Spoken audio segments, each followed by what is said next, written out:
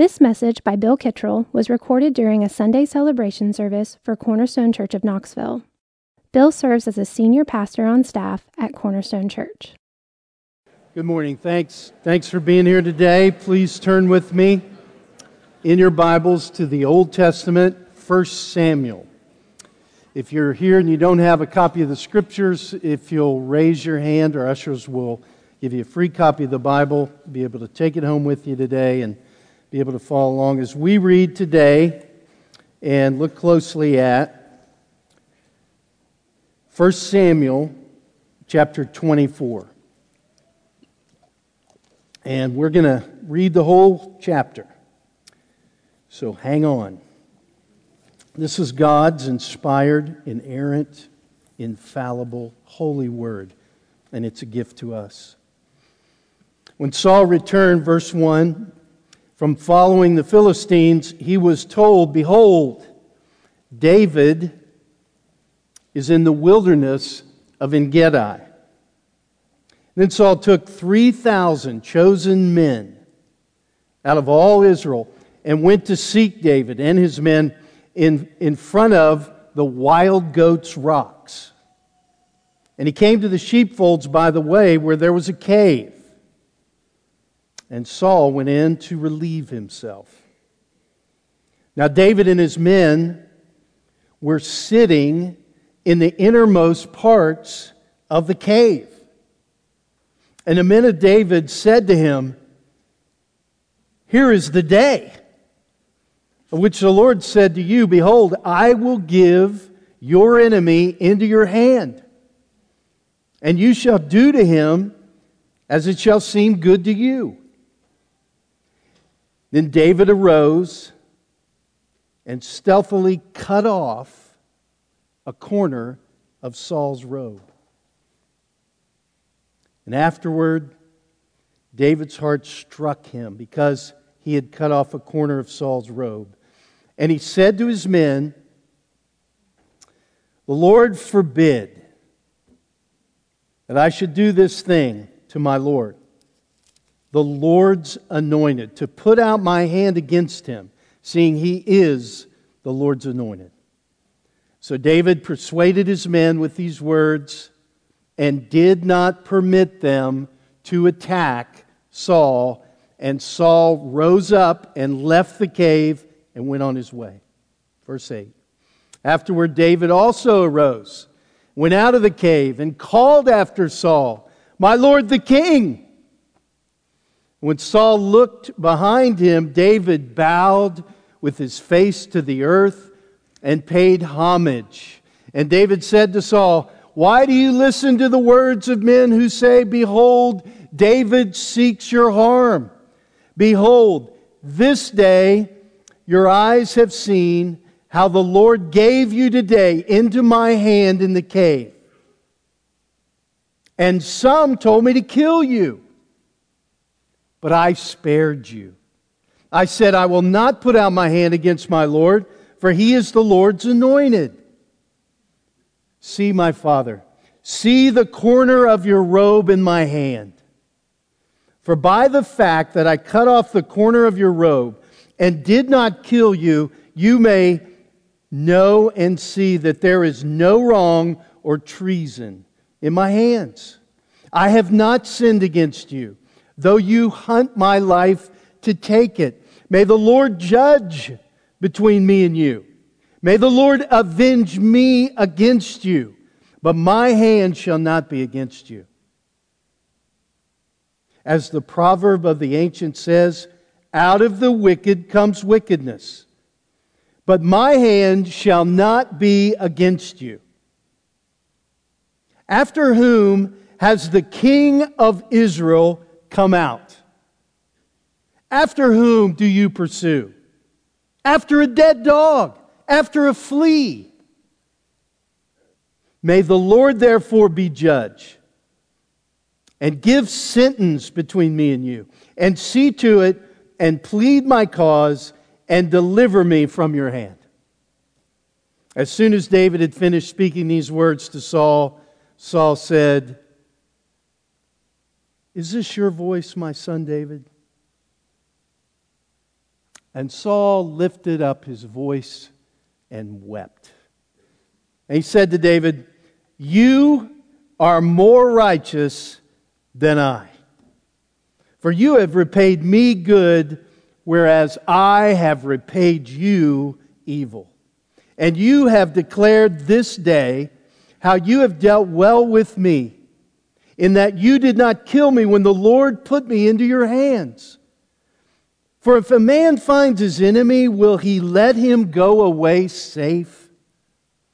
So may the Lord reward you with good for what you have done to me this day. And now behold, I know that you shall surely be king, and that the kingdom of Israel shall be established in your hand. Swear to me, therefore, by the Lord, that you will not cut off my offspring after me, and that you will not destroy my name out of my father's house." And David swore this to Saul. And then Saul went home, but David and his men went up to the stronghold. Note verse 1 of chapter 25, just for context. Now Samuel died. After all that, they name the books after him, and he dies, and he gets one sentence. Chapter 31, Saul will actually kill himself. We're in a transition moment here. For David, it is a long and difficult journey. And I think this text calls us to be patient on the long and difficult journey we all face to the kingdom of heaven. His was a long and difficult journey. And as we conclude 1 Samuel and begin 2 Samuel next week, it's a good time to kind of summarize and take a minute to think about the big picture. We're in the Old Testament because the Bible is a book, the whole Bible, 66 books put together. It has one author and it has a central message, and that message is the gospel of Jesus Christ. In Psalm 32 that our David wrote, he speaks about the gospel. He speaks about the blessing of someone to whom God counts righteousness apart from works. He speaks about someone whose sins are forgiven. God justifies the ungodly by grace as a gift through faith. That's the good news. The ungodly are counted righteous by faith in Christ, who died for our sins. Through the grace of Christ, we receive the gift of righteousness. It means reconciliation to God.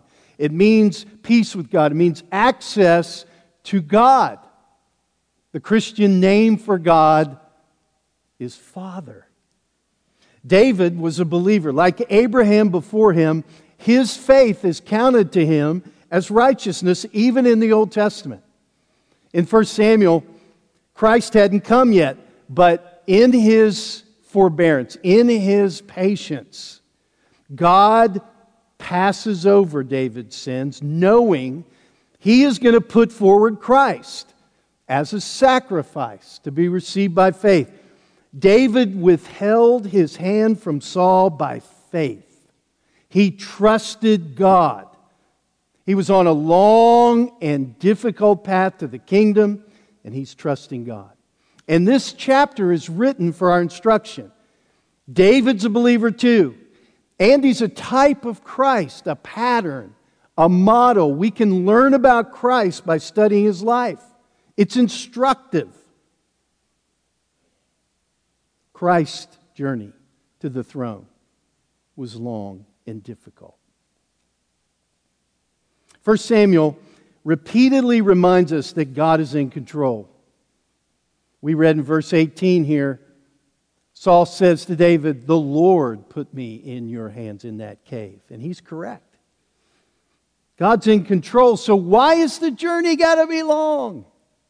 Why does it have to be difficult? God has already rejected Saul as king. He's already chosen David to be king. Why? Why not consummate the kingdom now? Why not do it in this cave?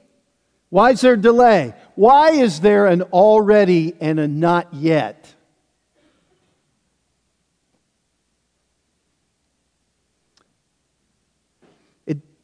It doesn't answer the why question. Chapter 24, it doesn't answer that. But it does encourage us, doesn't it? Hey, this is like our journey. This is how God works. And we know He's good and powerful, so knowing that it's supposed to be this way, that it will be this way for God's people, long and difficult, with God's power in control, trusting in His love, knowing He is good and merciful. David had a chance here to take a shortcut to the kingdom. Jesus had a chance. Satan tempted Jesus. He took Him to a very high mountain, showed Him all the kingdoms of the world, and He said, all these I'll give you, just worship Me. But Jesus rejected Satan's temptation like David. He stayed on the long and difficult journey that would take Him to Jerusalem and to the cross. And we're supposed to look at Jesus, the founder and perfecter of our faith, who for the joy that was set before Him endured the cross. We're supposed to consider Him who endured from sinners such hostility so that we don't grow weary or faint-hearted. Satan says to all of us today, don't wait, don't be patient, don't exercise restraint. Why? Why does the path to the kingdom have to be so long and difficult? And he says, because it isn't true. It's not worth it. God doesn't keep His promises. Look at your circumstances. There's no hope. Don't believe. Take the shortcut. He's aiming at your faith. He wants to weaken your faith. And that's why everything about us as a congregation, as a church, is to strengthen faith. Everything this morning in our service is aimed at strengthening your faith. That's why we gave you an extra hour today. It's why the gathering of the church on the Lord's Day must never be neglected. Everything is meant to build your faith. The singing, the public reading of Scripture, communion, prayer, fellowship with other believers, the donuts, the honoring of believers like Aaron and Laura, the exercising of spiritual gifts. They're all around you, not just in prophetic words, not just in that charismatic that's speaking in tongues beside you. It's all around you. There's spiritual gifts all around you. The preaching of God's Word is designed to strengthen your faith. Everything, all our efforts are so weak, and that's why when they work as a means of grace, God gets all the glory. In our parenting, we prayed for the parents and the babies today. We're praying for their faith to be strengthened. We're praying for their children to receive the gift of faith and be made alive in Christ. According to Christ, everything else will be added to them. In our men's and women's ministry, Jake led our efforts on Friday and yesterday for the women. And both mornings were helpful and encouraging, I hear. Our goal is to strengthen faith. Every man and woman is on a long and difficult journey to the kingdom. If you're a woman seeking to be faithful, to follow Jesus Christ in the 21st century, it's like you're in a cave and there's another path being presented to you. Every single day, temptation is there. And the other path promises it won't be long and it won't be difficult. And in the cave with you is 600 other people who are in distress, in debt, and bitter. Other voices are saying, here's the day. The Lord has said, do whatever seems good to you. Kill him.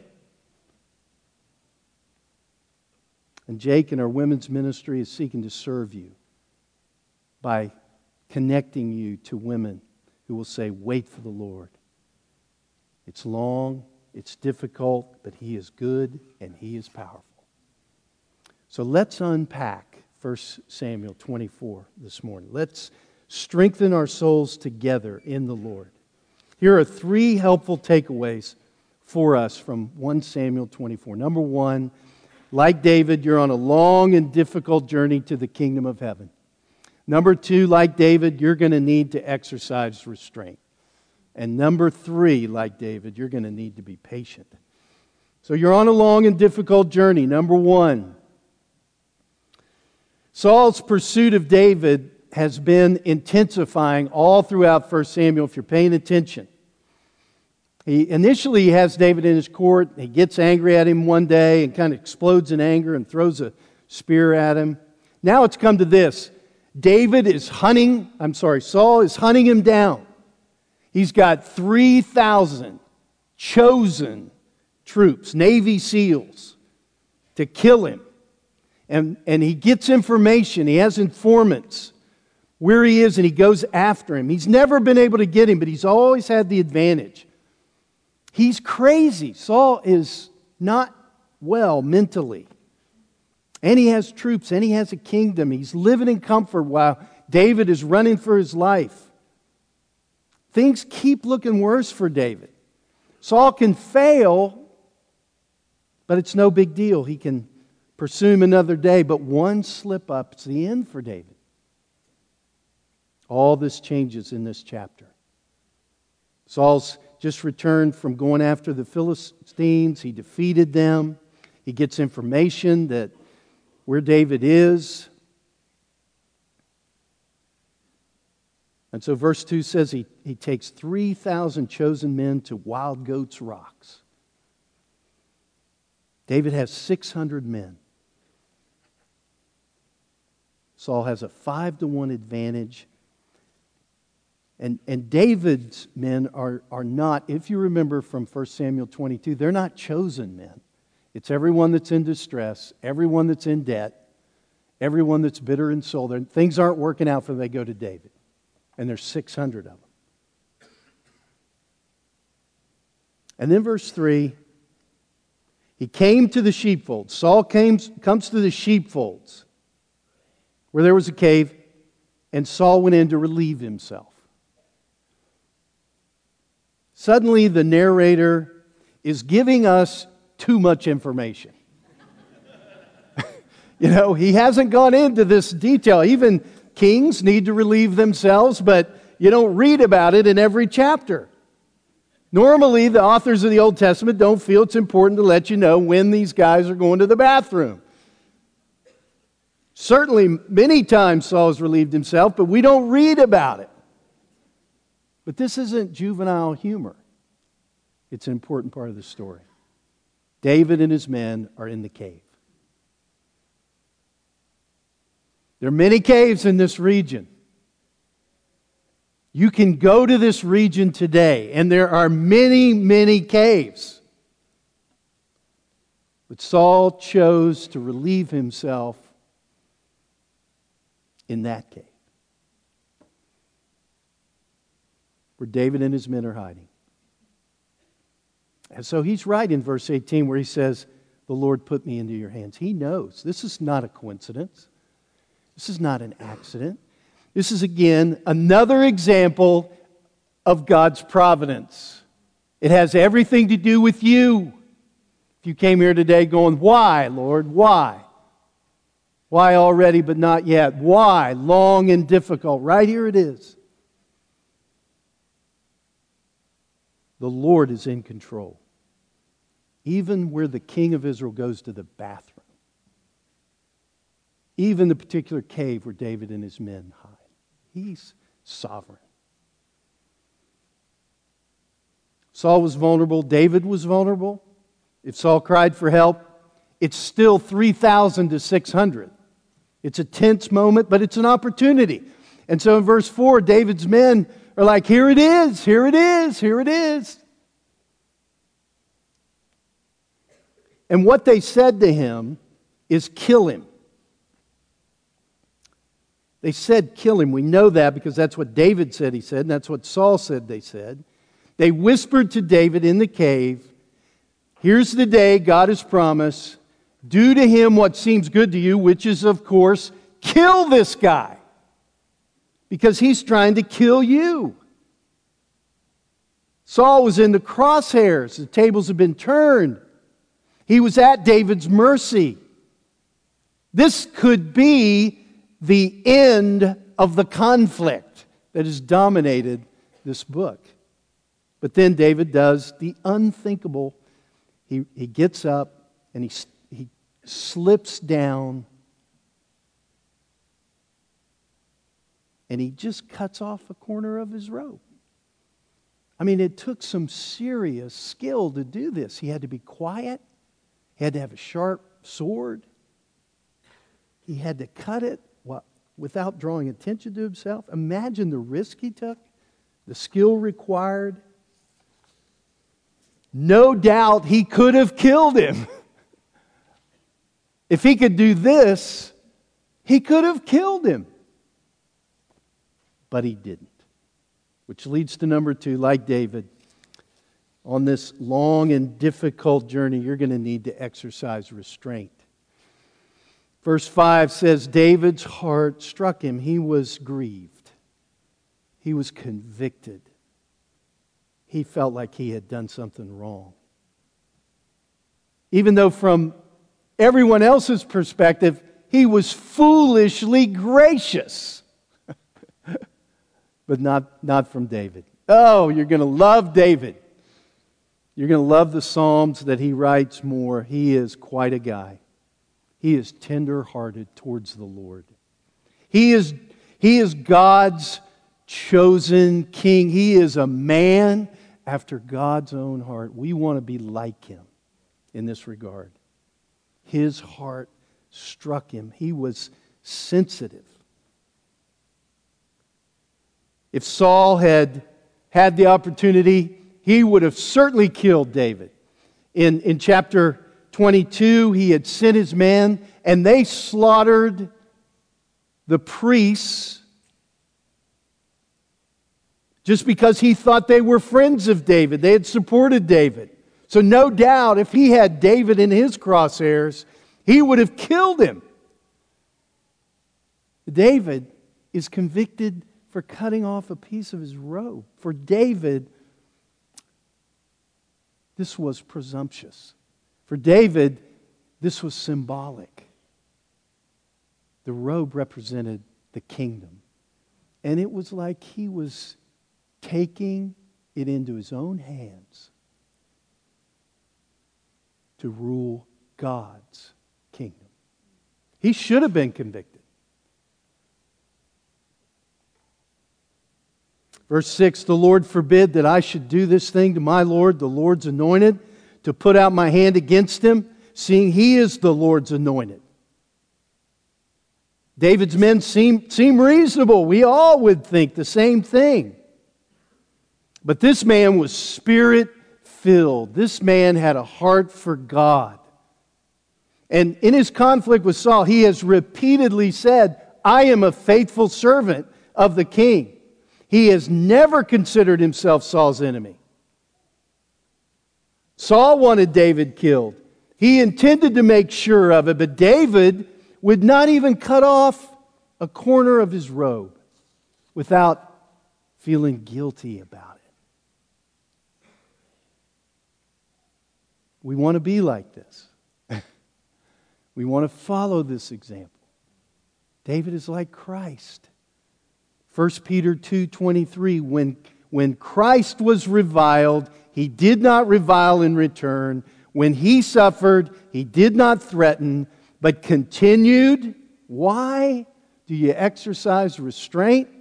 Entrusting himself to him who judges justly. That's what David did, and that's what Christ did. And you're going to need to exercise restraint as you continue to entrust yourself to the Lord. David knew he'd be king one day. He also knew that the decision of when was not his. It was the Lord's. It's the Lord's kingdom. It's his nation. And he was not to take the kingdom in his own power. The kingdom had been given to Saul by God, and so he's the Lord's anointed right now. And it's the Lord's prerogative to take the kingdom from him in his own timing, in his own way. His ways are not the ways of David's men, but they are the ways of David. Verse 7, so David persuaded his men. Literally, he tore his men apart with his words. These guys were like, who is this guy? And they were convicted by his example, and we should be. Oh, I hope there's a prayer going on in your soul right now. God, make me like this man. We can trust God.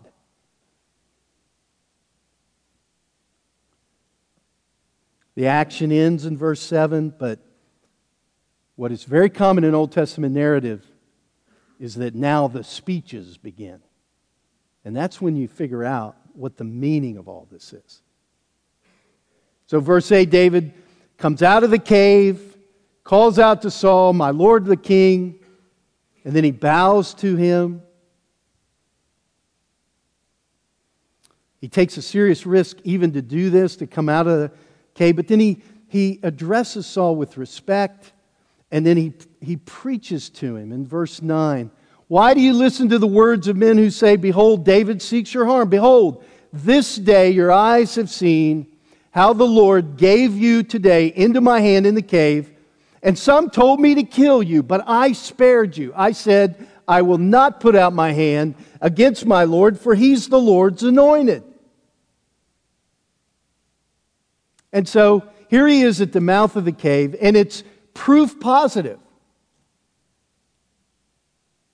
that he wasn't out to harm Saul. And then he has even more proof. He holds up the corner of the robe. He's restrained himself. I took a class years ago at a seminary. I was in Florida. We were studying the doctrine of the church. We were talking about baptism, and Sinclair Ferguson was teaching, a Reformed guy, just a wonderful teacher, wonderful class. And he was teaching about infant baptism, and there were a lot of people in the class who didn't believe in infant baptism, didn't like infant baptism. They're all young students, half as smart as Dr. Ferguson, maybe, but they got irritated and vocal, and they went after him. And I remember I was shocked at how they were talking to him. He listened patiently for quite some time. He's from Scotland. Listened to their questions, listened to their comments, and then he responded with that wonderful Scottish accent. This is a Presbyterian institution. You didn't think we'd be teaching believers baptism now, did you? And then he moved on, and everyone laughed. It diffused the whole situation. He exercised restraint. He's a brilliant guy. I knew what he could do intellectually to these guys. Had I been in his place and that smart, no way do I exercise restraint. I make fools out of these guys. I'm so thankful the Lord has made me dumb. And weak. I can't get in much trouble. David demonstrated that he'd leave it to the Lord. He showed caution. He showed restraint. He had a mob behind him who was passionate. Kill him! This is your chance. Voices. Kill him! Take the easy path.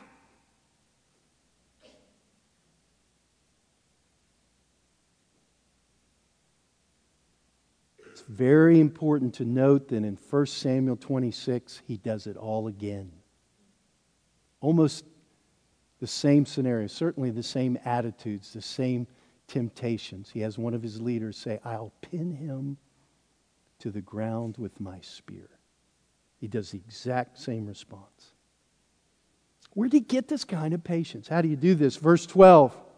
Now note, the Lord judge between me and you.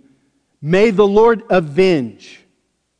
me against you. Verse 15, may the Lord, therefore, be judge. May the Lord give sentence. May the Lord plead my cause. He's a believer. He trusts the Lord. He's experiencing injustice. But he trusts the Lord is sovereign. He's in control. He's the judge. He is good. He is right. He will avenge me. He will take up my cause. Vengeance belongs to the Lord. He's watching it all. No one's going to get away with anything.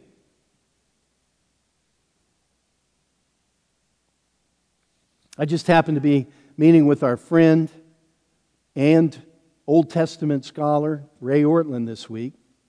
And he'll be with us December 30th, by the way.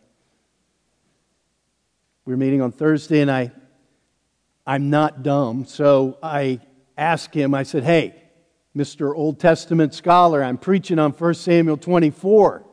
Throw the boy a bone. Give a beggar something here. I need your help. What do you think about when you consider this text? What's amazing is, I hadn't told him I was going to do this, and he just took off, and I'm writing all this down. Let me read to you. This is a paraphrase because I can't get every word down. He said, this is an incredibly timely text, especially with the election coming up on Tuesday. The church needs to be a place of peace and gentleness. But this is countercultural. Our culture has lost a sense of God. And for the most part, our culture doesn't trust that God will take care of their cause. Verse 15. He will plead my cause. We don't show restraint. People are unreasonable, angry, enraged. And here's what he said.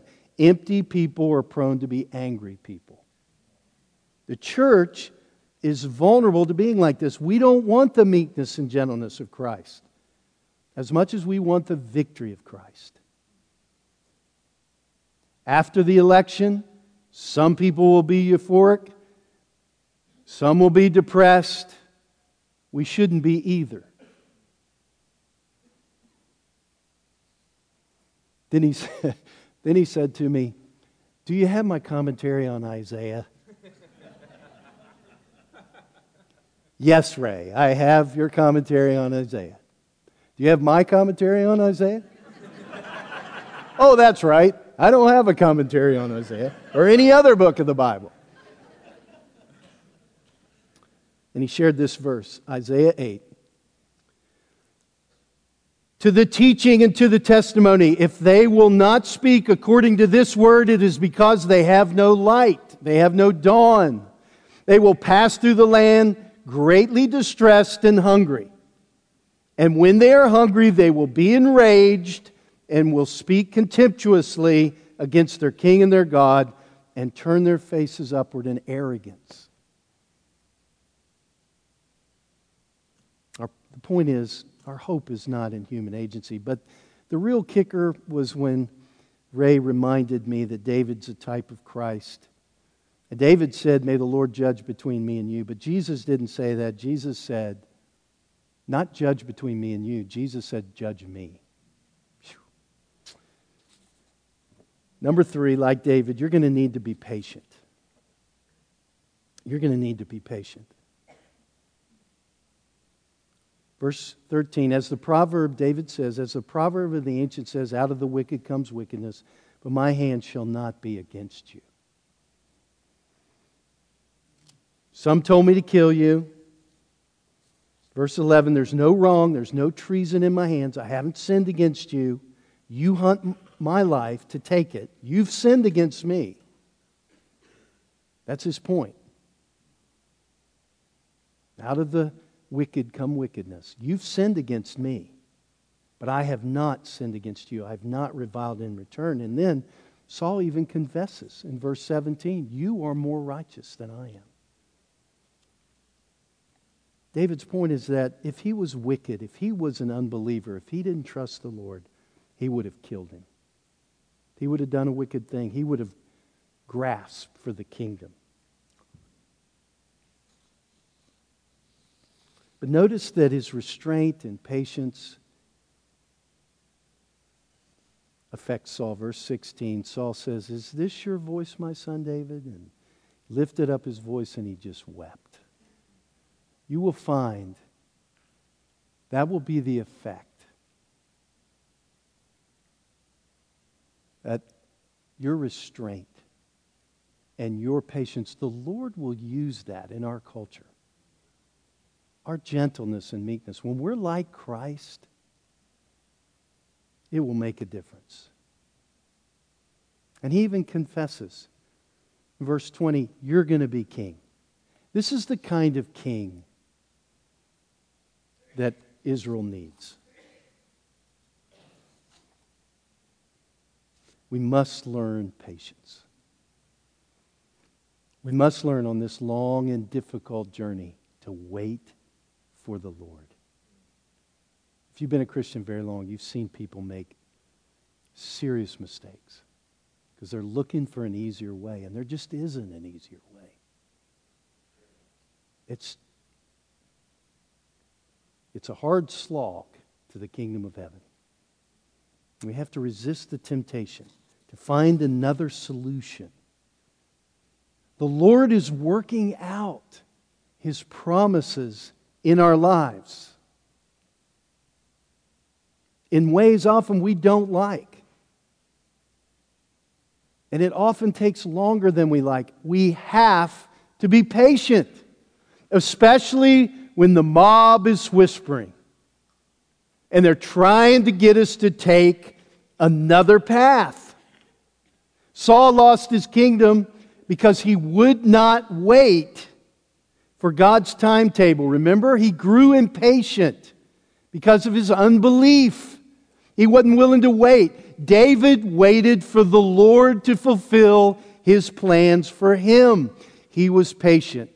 Psalm 40, verse 1. David wrote this, "I waited patiently for the Lord.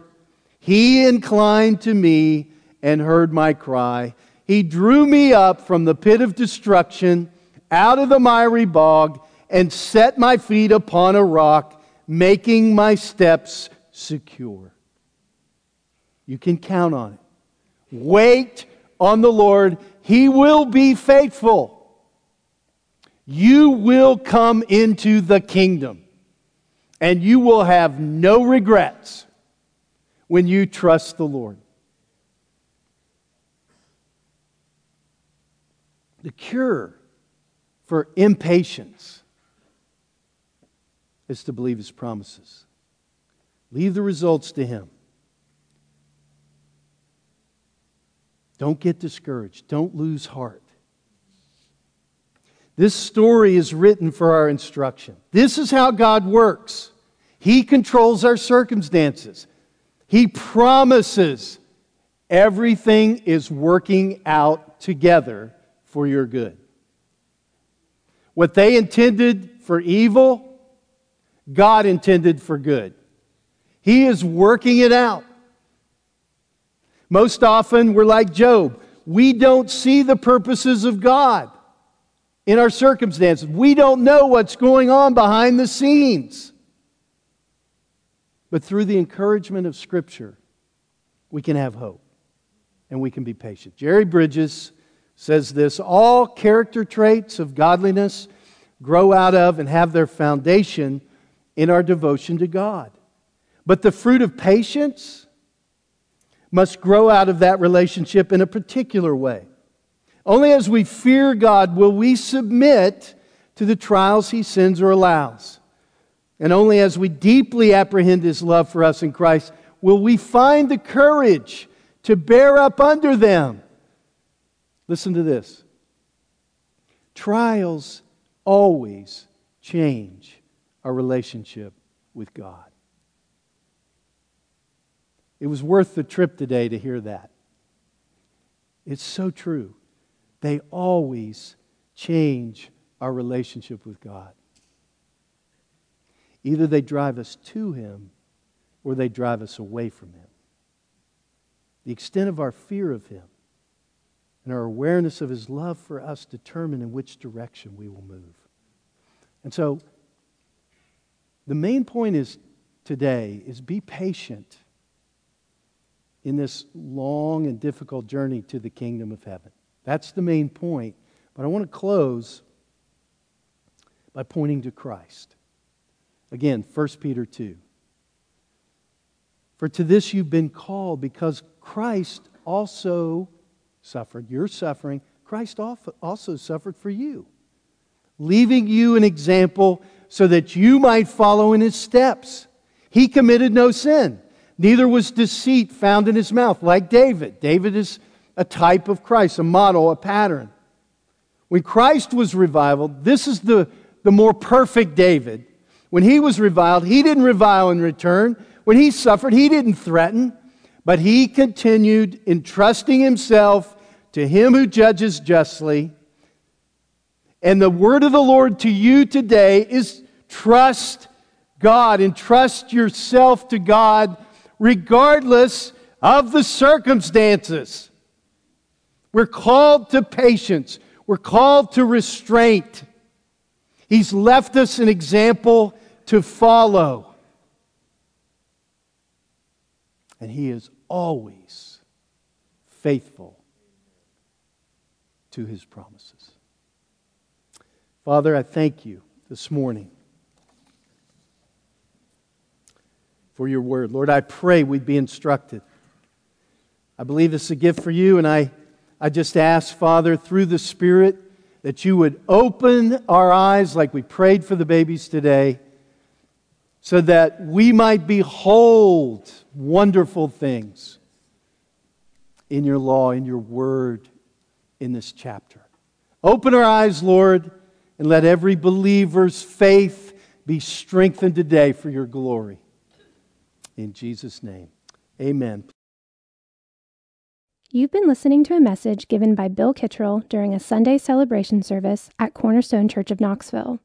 To find out more about Cornerstone Church of Knoxville, visit us at www.cornerstonechurchofknoxville.com or call our church office at 865-694-4356. We'd love to have you join us in our mission to treasure, grow in, and proclaim the gospel of Jesus Christ.